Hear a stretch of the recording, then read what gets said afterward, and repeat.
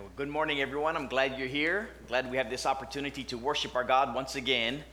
Before we actually do the sermon, one announcement that I was asked to make, and that was from Janice, stating that last week we were thinking that was going to be the end of collecting monies for the church in Africa.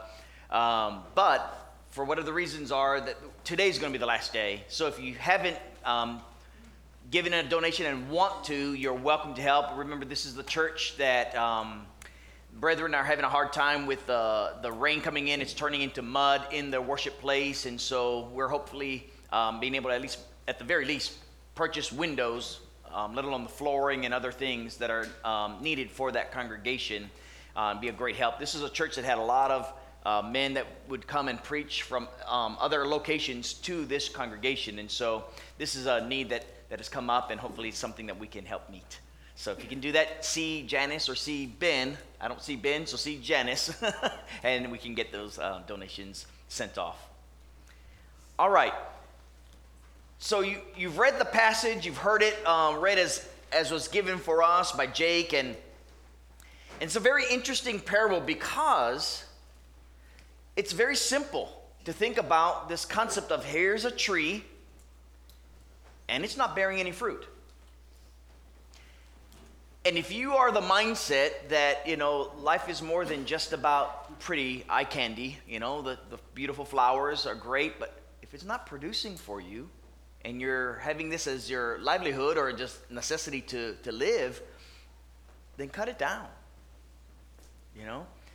And the whole point was, this is a very generous and patient individual who is waiting and waiting. He's even helping and fertilizing it, and nothing happens. And so the point is, we'll give it one more year. If this tree is not going to bear any fruit, cut it down. There's some fundamental truths that we're going to look at this morning. Very quick sermon. Very important, however, because this is an opportunity for every one of us in this room to do some self-evaluation and to see what kind of fruit we have. And if we were to do this from a thematic standpoint from Scripture, you can actually go from the very beginning when God said, be fruitful and multiply, where he plants a tree in the garden and it bears tons of fruit for everyone in this garden. In fact, others would refer back to that garden of God or the Garden of Eden, and the land was like that. It was flowing with milk and honey. It was like the Garden of Eden. Things like that are very fundamental to this very concept that we are talking about today. See, God created us to be able to be fruitful individuals as we reflect his image. And so what we're looking at this morning is let me see if I am in the right place. Yeah. This morning, it's the emphasis of this concept of bearing fruit. So what I'm wanting us to do is note some of these passages. You've read these many, many times. There's been sermons on these, but I want to see the emphasis that the Scriptures bring out. And these are a number of them, not all of them, but a number of them that bears this point. So number one, in Matthew chapter 12, among other places that you can read, Matthew 7 included, we have this concept that the tree is known by its fruit. Plant a good tree, you get good fruit. You have a bad tree, it gets disease, you get bad fruit, right? So very simple statement. You're going to know a tree by its fruit. What kind of fruit does this have? And if you'll note the context here in Matthew chapter 12, notice what's being said, and I think this is the point that you're going to see emphasized in all of the other passages. So when you go to Matthew 12, note with me what Jesus is referring to when he's talking about this concept of a bad tree. If you notice, in verse 22, there was one who brought to him a demon-possessed, blind and mute, and he healed him, so that the blind and mute man both spoke and saw. Jesus bore fruit right then. And all the multitudes were amazed and said, could this be the son of David? That's what they're asking, based upon what Jesus did. And notice, verse 24, when the Pharisees heard it, they said, this fellow does not cast out demons except by Beelzebub, the ruler of the demons. Here is Jesus. He heals someone, does something so fantastic, and everyone's marveling at this goodness of what Jesus has done in light of these miracles. But you have other individuals that because they don't like Jesus, they're like, well, here's the reason why. He's casting out demons in the name of Beelzebub. Now, I don't know about you, but you'd like to think that no one would buy their story. Right? You cast out demons by way of demons. I mean, that's how you're going to strengthen the cause of demons. Divide them up, conquer them, and they'll win. It's not going to happen that way. Right? Jesus goes on to even say, a house divided cannot stand, it'll fall. And then Jesus turns around and saying, guys, listen. Look at the fruit. If I'm doing good, is there evil in me? And what he's implying is, look at the Pharisees. Their hearts are not right with God. Look at their fruit. Look at what they're doing. So you've got that context. And then we looked at Luke chapter 13, but very similar to Luke 13 is Luke chapter 3. And notice what, again, is being said with regard to fruit. And this is John the Baptist now, in this case. And we're going to see very similar teachings of what John was teaching as compared to Jesus. So Luke chapter 3, notice in verse 7. John is preaching at the Sea of Galilee and the river in the Jordan. And notice, he says to the multitudes that came out to be baptized by him, brood of vipers, who warned you to flee from the wrath of God to come? Therefore, bear fruits worthy of repentance. Very clear. We want to see a manifestation that you are living a life of repentance. In other words, it's not always the case where you take, okay, all these individual, very specific sins, and like, have you stopped that? It's more, you've been living this way. God wants you to live this way. You've been living in a manner that doesn't reflect him now, reflect him. And that's why you'll see individuals when they come up to John or later on when they come up to Jesus and, well, what do we do in these situations? This is what a life of repentance looks like, right? You used to live a way in which it was all for yourself. Now you're living a way that you want, out of your volition, you want to be pleasing to God. You want to do his way because his way is perfect. It is lifting up and building up the community of people that belong to this kingdom and reaching out for those who would wish to come into this kingdom. That's the concept here. So, John the Baptist says, bear fruits worthy of repentance. And so, like in Luke chapter 13, as was read again, he says, if it bears fruit next year, fine. If not, cut it down.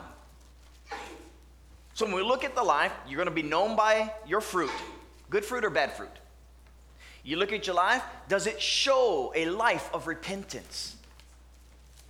But ultimately, if you're not bearing good fruit, judgment comes. That's the picture of the scriptures, right? That's the emphasis of what discipleship looks like. Keep that in mind. Now go to Matthew 5. I want you to see this point because as simple as this lesson is, sometimes we get lost in our lives and we think here's what's important and here's God's word telling us here's what is important. Notice what we might want to focus on issue-wise. What does Jesus focus on issue-wise? And so we'll see. Matthew chapter 5, of all the things that Jesus could have said, of course it's a very familiar passage that we're familiar with. He says this, and he reflects the same thoughts as what is being said in these previous verses. Matthew 5, beginning in verse 13, he says, you are the salt of the earth. If the salt loses its flavor, how shall it be seasoned? It is then good for nothing, but to be thrown out and trampled underfoot by men. It's just like if you're not bearing fruit, cast out that tree, burn it up. If we look at it in a synonymous fashion, you're the salt of the earth, but if you lose the flavor, what's the point? Again, similarly, you are the light of the world. A city set on a hill cannot be hidden, nor do they light a lamp and put it under a basket, but put it on a lampstand, and it gives light to all who are in the house. Let your light so shine before men that they may see your good works and glorify your Father in heaven. Same thing as good fruit. He's saying the same thing. We are meant as disciples of Jesus Christ for the world to see. Now, it's not a matter of I'm doing it so that you look at me. Look at how awesome I am. Right? You're not doing it from a standpoint of like scoring points so that you get into heaven, because that's not it. What you're doing is you're actually reflecting how God desired to create you in his image, and you're showing that to this world. It's a beautiful way of living. Here is our God who gives you life, provides for you this beautiful kingdom to live in. And you reflect the image.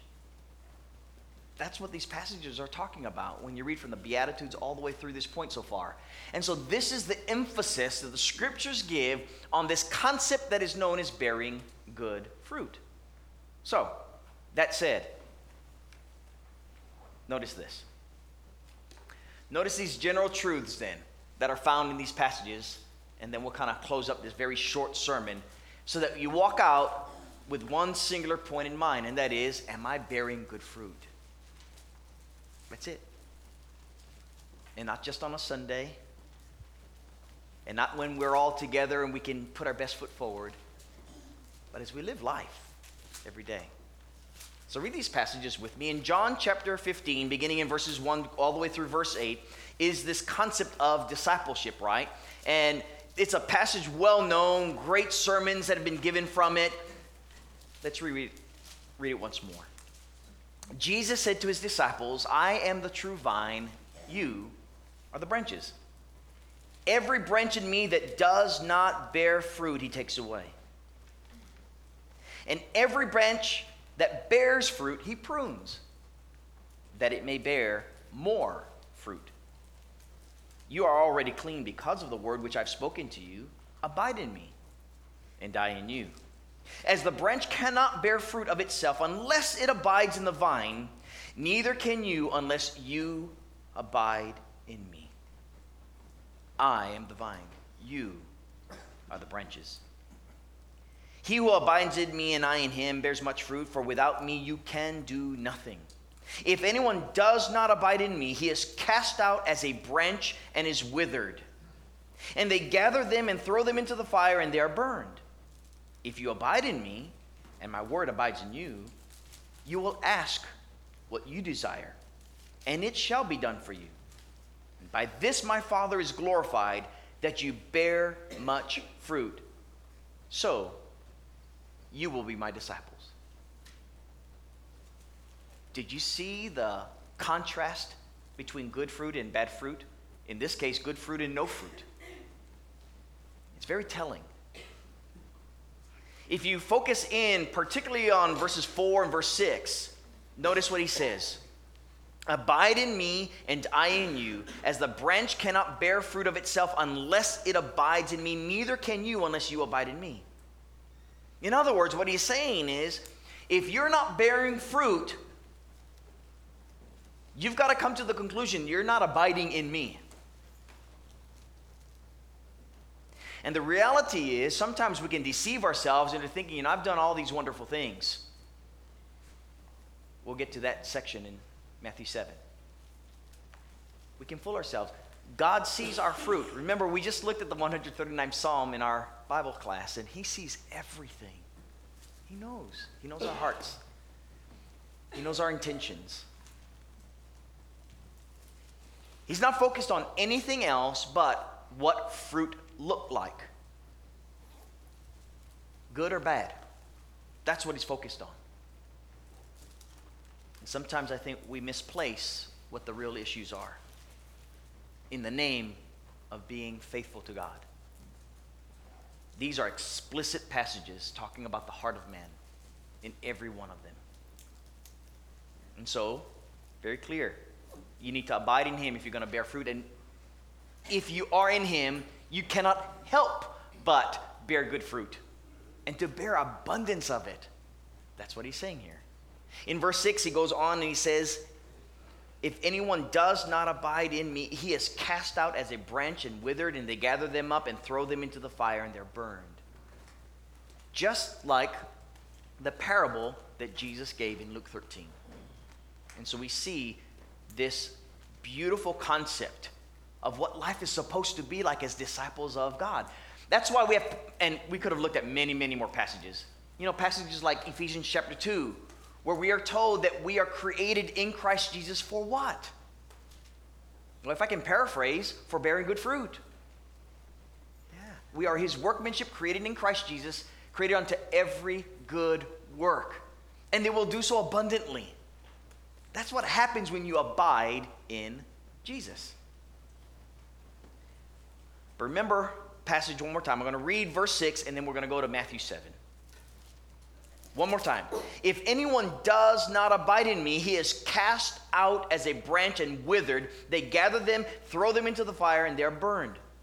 Now, what happens when you say, yeah, but I did this, and I did this, I did all these good things, and we can just list them off? Go to Matthew 7. Some of you are already with me. You already know where I'm going and what I'm going to say because the passage is abundantly clear. Right? I'm going to back up to verse 15, and we're going to read through to verse 23. Jesus, again, talking to his disciples. Here's the beautiful and great Sermon on the Mount. He says, beware of false prophets. Okay, so what are these guys doing then? Notice how he qualifies the false prophets. Beware of the false prophets who come to you in sheep's clothing, but inwardly they're ravenous wolves. They're not trying to teach something wrong like Apollos that only knew the baptism of John. These are people who Jesus explicitly say they look like they're good, but really they're bad.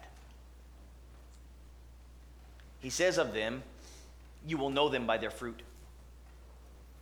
Do men gather grapes in thorn bushes or figs from thistles? Even so, every good tree bears good fruit, but a bad tree bears bad fruit. Remember, he's talking about discipleship. If you're in Christ, you cannot but bear good fruit. If you're bearing bad fruit, we got to think if you're in Christ. And he's not saying it here, but with all the other passages we're looking at, that's the implication. A good tree cannot, verse 18, bear bad fruit, nor can a bad tree bear good fruit. Every tree that does not bear good fruit is cut down and thrown into the fire. Therefore, by their fruits you will know them. Very similar to the other passages.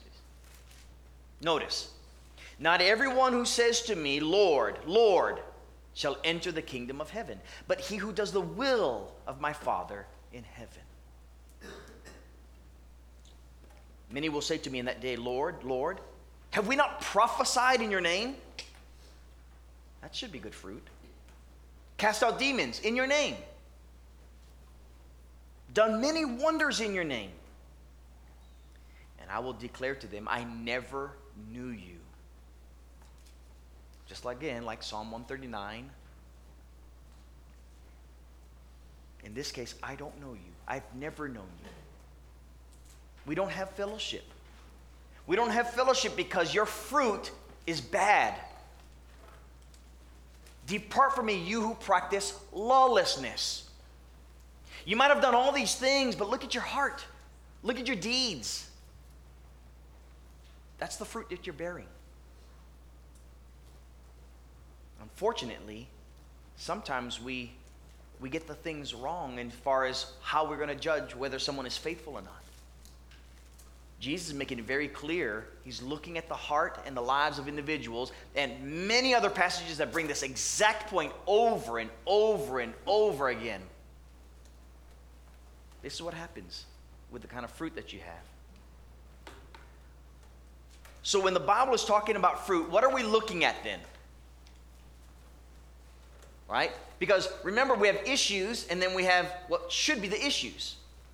For instance, in Romans chapter 14, the issue at hand would be something like this, where we have meat that had been offered to idols. And you have some brethren, in the name of wanting to bear good fruit, saying, if we were to eat this meat, it would be the equivalent of worshiping idols. And you have brethren on the other hand, wanting to bear good fruit to God, and they're looking at it from a standpoint of, listen, meat's nothing, the idol's nothing. We can do this. Similar to 1 Corinthians 8. The real issue Paul was saying is, how are you guys working together in the midst of this difference that you have? Because God is able to make both stand. Verse 4 of chapter 15, or chapter 14, verse 5, excuse me.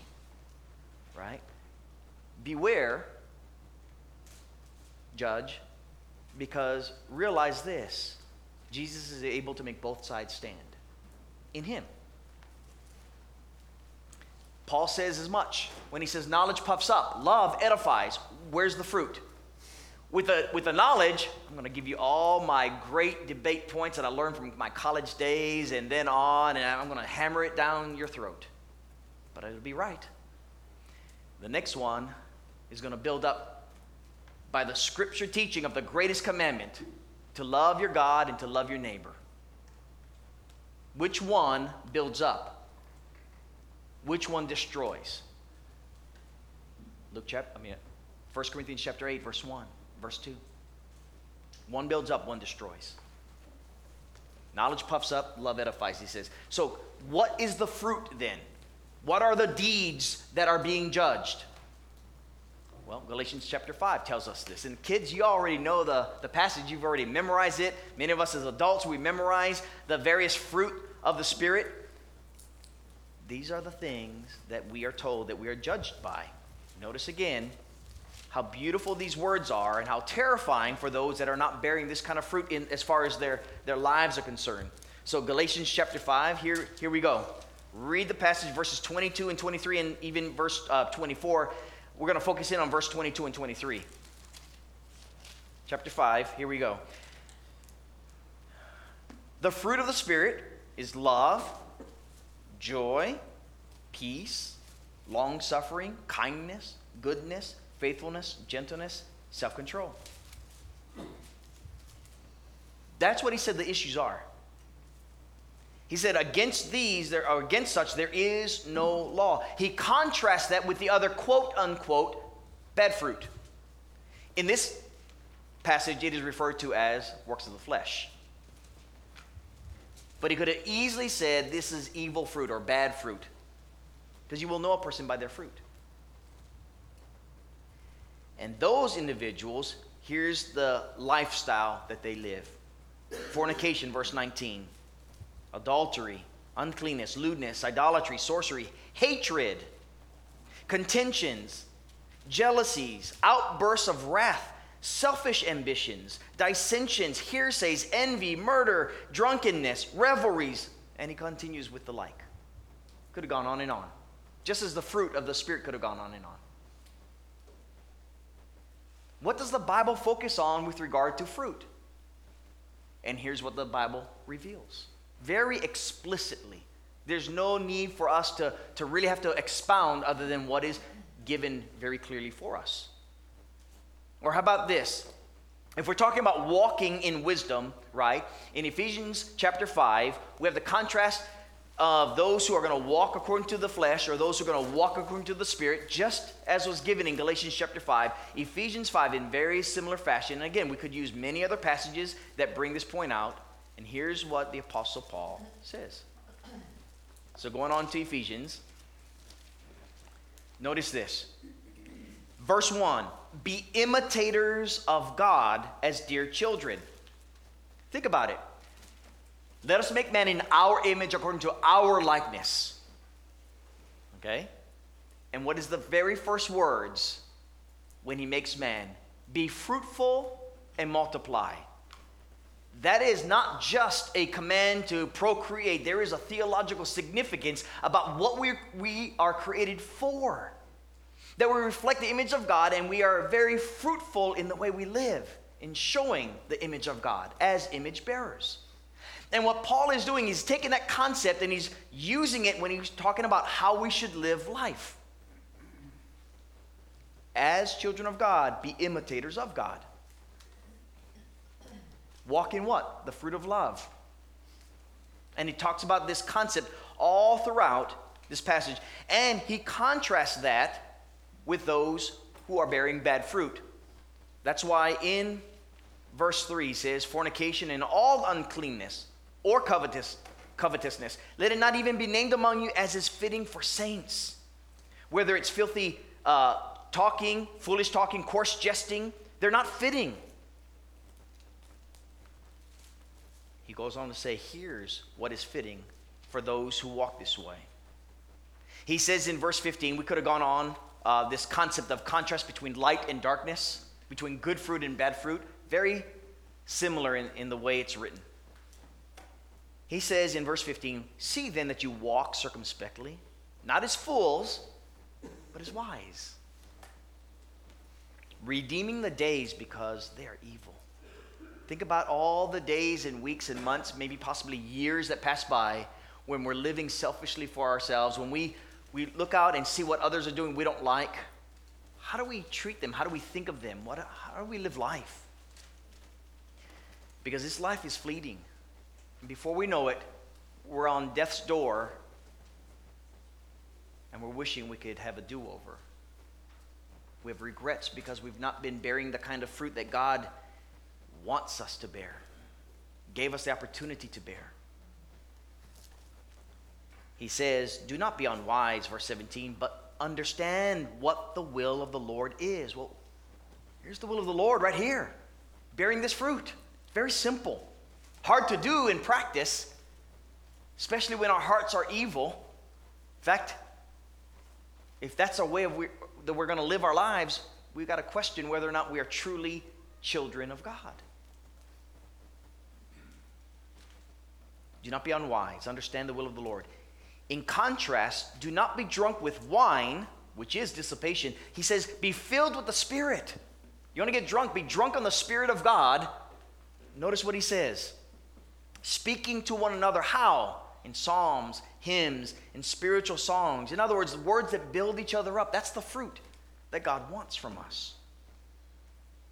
Making melody in your heart to the Lord. Giving thanks always for all things to God the Father in the name of our Lord Jesus Christ. Submitting to one another in the fear of the Lord or in the fear of God. This is how we're supposed to be living our lives. So when you're asking the question, if you're doing your own reading of Scripture or you're talking to others, what is bearing fruit look like? What does it look like in a day-to-day activities? Explicitly. Love, joy, peace, kindness, long-suffering, gentleness, goodness, self-control, all those things and many more that are representation of God's Spirit being manifested in and through our lives. That's how you live your life. It's real simple as far as on paper. Hard to do when you're not walking with God, if you're not having God's Spirit, Romans chapter 8. But with God's Spirit, it should be obvious. This is the way we live. And that is why it's so fulfilling when, as we were talking about last week, for those that went and helped our neighbors that are freezing cold this winter, and it's only getting colder in the next few days, and we're only in the beginning of November. You can help them be a little warmer.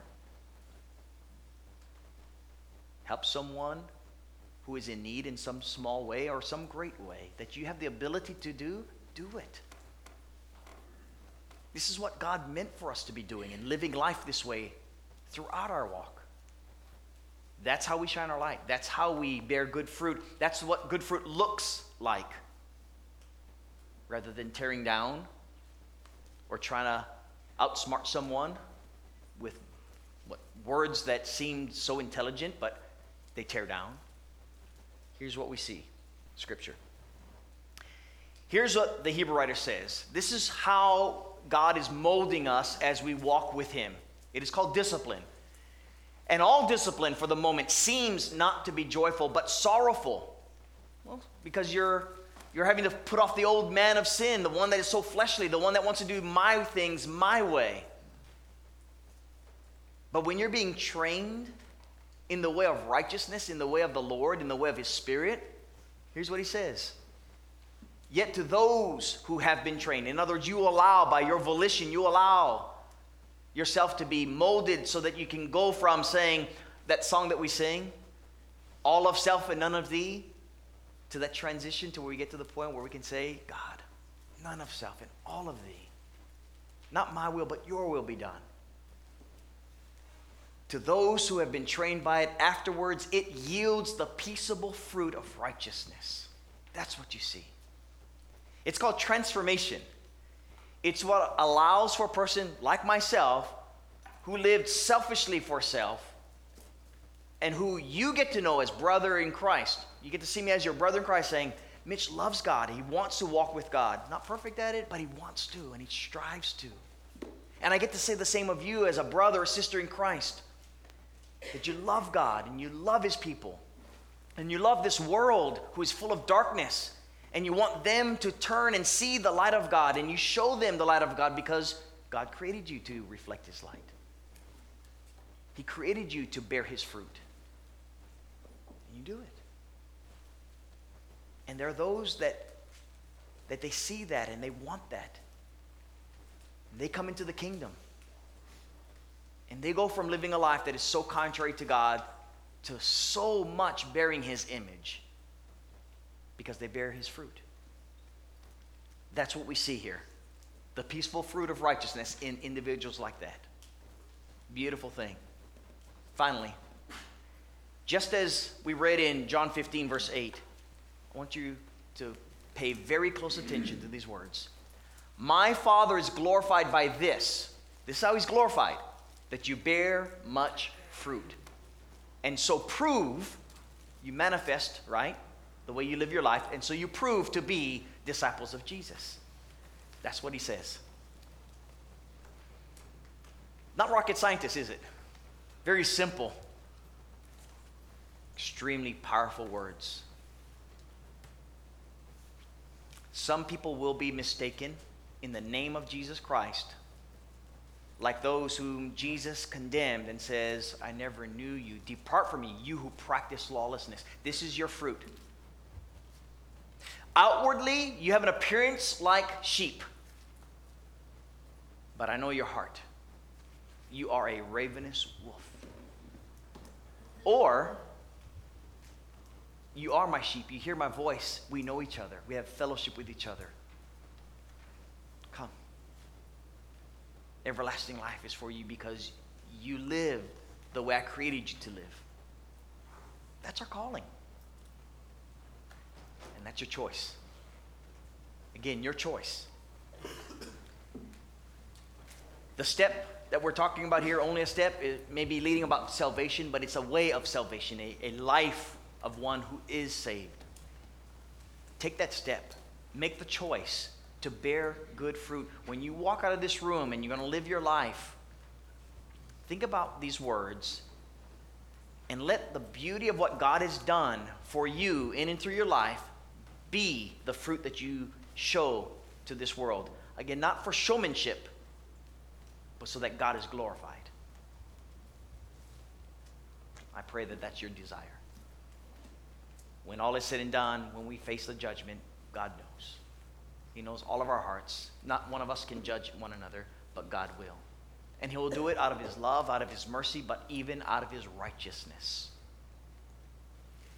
And so if you're wanting to walk worthy, bear good fruit for the Lord.